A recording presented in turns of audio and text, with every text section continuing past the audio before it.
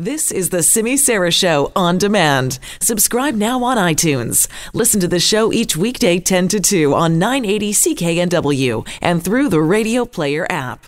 Let's bring back Jason Tetro, host of the Super Awesome Science Show. He's on the line with us once again. Jason, thanks so much for being back here. Hey, it's great to be joining you again. Well, we appreciate it because I know a lot of people still have a lot of questions. So we're also going to open up the phone lines. If people do have questions, you can call and ask Jason, star 9898 on your cell phone, 604-280-9898 if you want to call on that line as well. And Jason, what do you think as far as it is St. Patrick's Day? So one of the big stories yesterday, it was announced, the mayor of Vancouver saying, look, we want all bars and restaurants to shut down today because we don't think that people are going to be able to follow the stay away from others by at least a meter.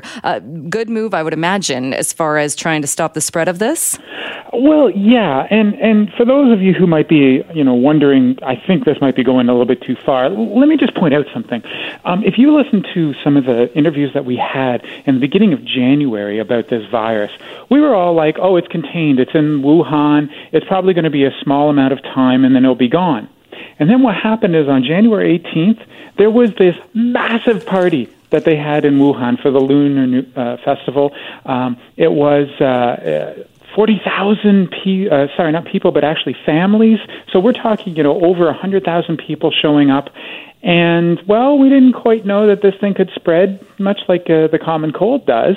And then out of nowhere, boom, it exploded, absolutely exploded everywhere. And that just a few days later, on January 22nd, that's when China shut down the entire country. So I don't think any of us want that to happen here. No, absolutely not. The idea of social isolation or self-isolation, I think, is new for a lot of people. And I've heard it described or explained before as well, saying the whole reason for that 1 meter is that if somebody is infected and say they sneeze or they cough, those droplets, if they can't get to you, they'll then fall to the ground. And once they fall to the ground, you're pretty much okay, unless you are licking the ground, which hopefully nobody is doing. Is that a good description or definition of why we are self-isolating? Yeah, I mean, that's a very good sort of description of why we should be doing this. I should also point out that when you're sneezing or you're coughing, there's sort of like this little cloud that's around you that lasts for anywhere from 30 to 45 seconds before it drops. And the reason I say that is because there's a lot of people out there who are concerned that, this thing could be airborne for like 3 hours or something like that based on some studies. Well, those were done in a laboratory and under, very, very specific conditions. In the real world, there's really no significant problem after those 30 to 45 seconds. What the big issue, of course, is that if you are not within, or if you are not outside of that, 1 meter distance, then you could come into contact with that cloud. You could get those droplets inside of you, and, well, there's a likelihood you may end up getting infected. Do we know how long this particular virus can live on a surface?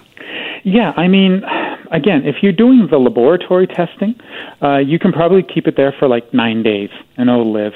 If you're doing sort of real-world testing, what ends up happening is that the droplets come out, and then they drop to a surface.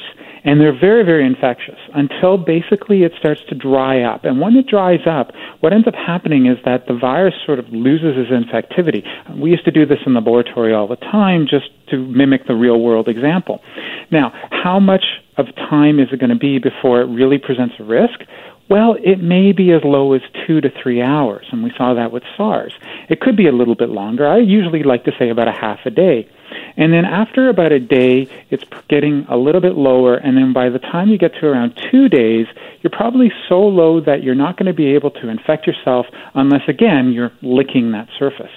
All right, that's a visual we don't often have, but it gets the point. Microbiology 101 is do not lick, and that's, honestly, I think this is a very good time for us to be sort of complying with that. Absolutely. Costco put out a letter today talking about the experience that they're seeing, the surge in business. We've seen videos, we've seen pictures of this.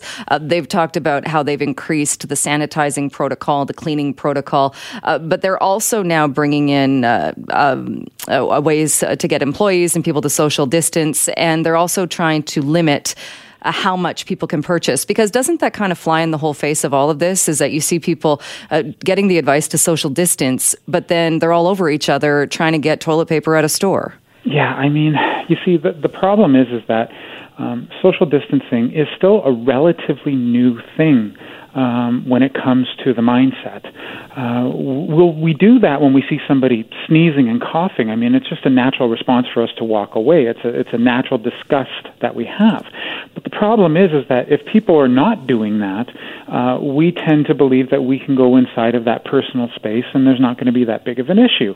I think what's going to have to happen is over time, we're going to have to learn a little bit more about that need for that social distancing so that it becomes the first thing in our head as opposed to, rushing to get the toilet paper onto your cart before someone else does. Now, it's not necessarily going to be perfect, and unfortunately, shopping centers, grocery stores, these types of places are very difficult to, enforce this social distancing. But I think, we do have a personal responsibility. We can't just rely on everybody else to tell us what to do. And so I think, if you're listening to this and you want to be able to prevent infection, whether it be COVID-19 or flu or any other respiratory virus, just think about that a little bit more and see if you can get that to be sort of more advanced in your thought patterns. All right. We have a couple of callers with questions on the line, which we'll get to before we take a break. John is on the line with us today. John, do you have a question for Jason? Well, not so much a question, but I have a comment. I think this has been blown out of proportion. Maybe I'm naive, but in the United States, the CDC reported from October 1st, 2019 to February 1st, 2020, 14,000 people died of the regular flu. Mm-hmm. Now, I don't see that many people dying in the United States. Canada, well, it's probably about 10 or 20% of what happens in the United States. I don't understand what the big thing is. They haven't reported. Now, the Americans reported that 14,000 died. How many Canadians died of the common flu? I think it's just gone crazy. People have gone nuts. Well, let me put it to you this way. Any response?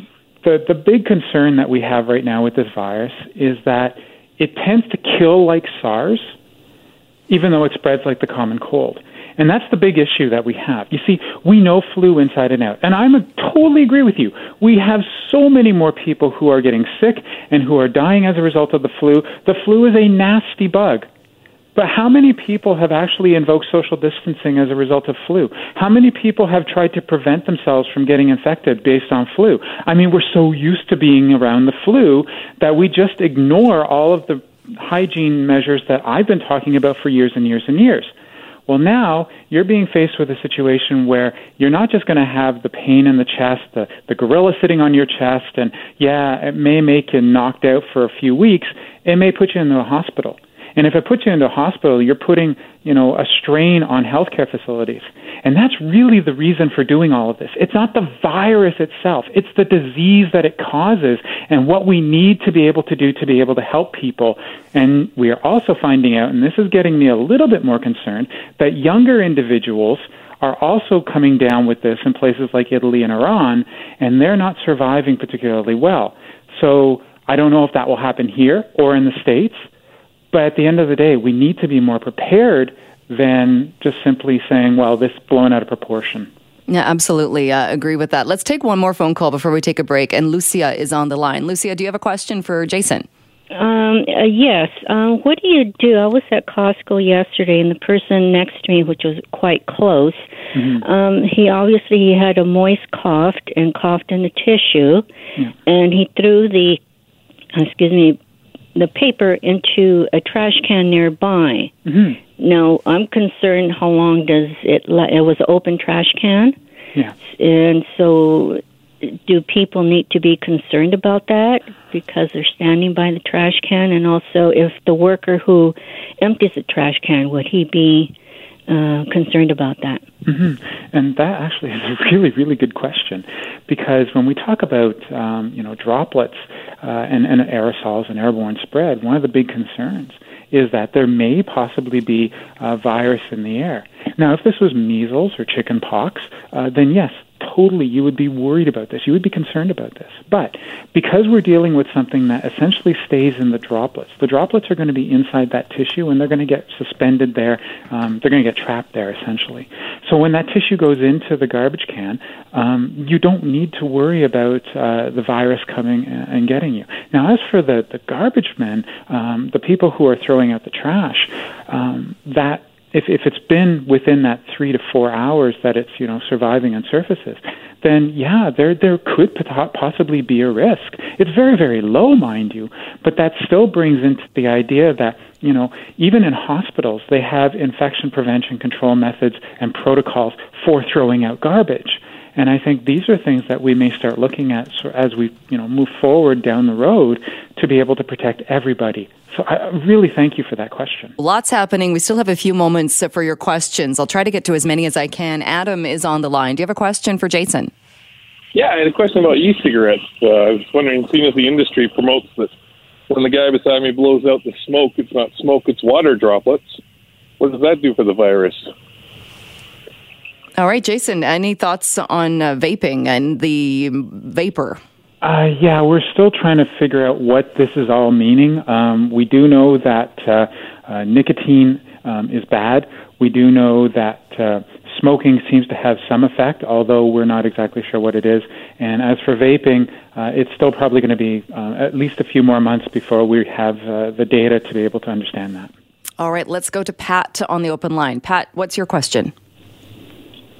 Not a question, more of a comment. I just got a text this morning from a trusted colleague in Switzerland who owns her own environmentally aviation consulting firm, and she said the government of Switzerland did a press release this morning indicating that they've lost all control of the situation.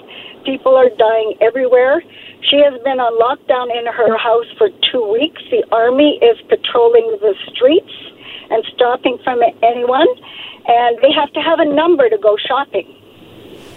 All right, Pat, thanks for that. I had not heard that or those measures being taken. Do you want to get to as many people as we can? James is also on the line. James, do you have a question for Jason? Yeah, I want to know his opinion that they should close down the cab companies because they got no protocol for disinfecting, and they take hundreds and hundreds of people around places every day.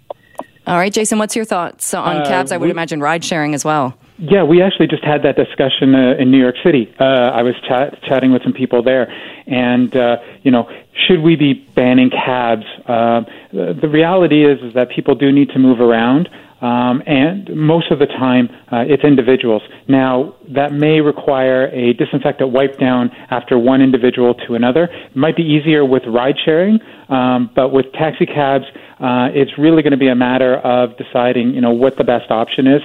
Also, take your own personal responsibility. After you get into or even out of a cab, use the hand sanitizer, then you don't really have anything to worry about.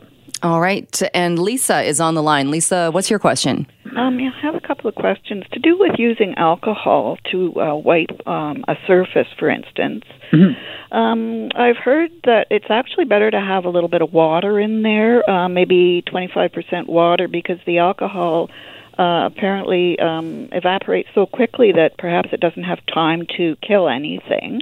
All right. So I'm just wondering about that. And we'll take Jason's answer. We've only got a minute left. So, Jason, what are your thoughts on that? Oh, yeah, absolutely. Every time you hear me talk about alcohol, it's 62 to 70%. If you're using pure alcohol, forget about it. If you're using rubbing alcohol, put 10% glycerin or some other water into it if you're just using a disinfectant, and it'll be right the concentration. Just make sure you're doing it for a minimum of 15 seconds on your hands, 30 seconds on a surface. All right. Thank you so much, Jason. I'm sure we will chat again. Thanks so much for your time. It was a pleasure. Take care.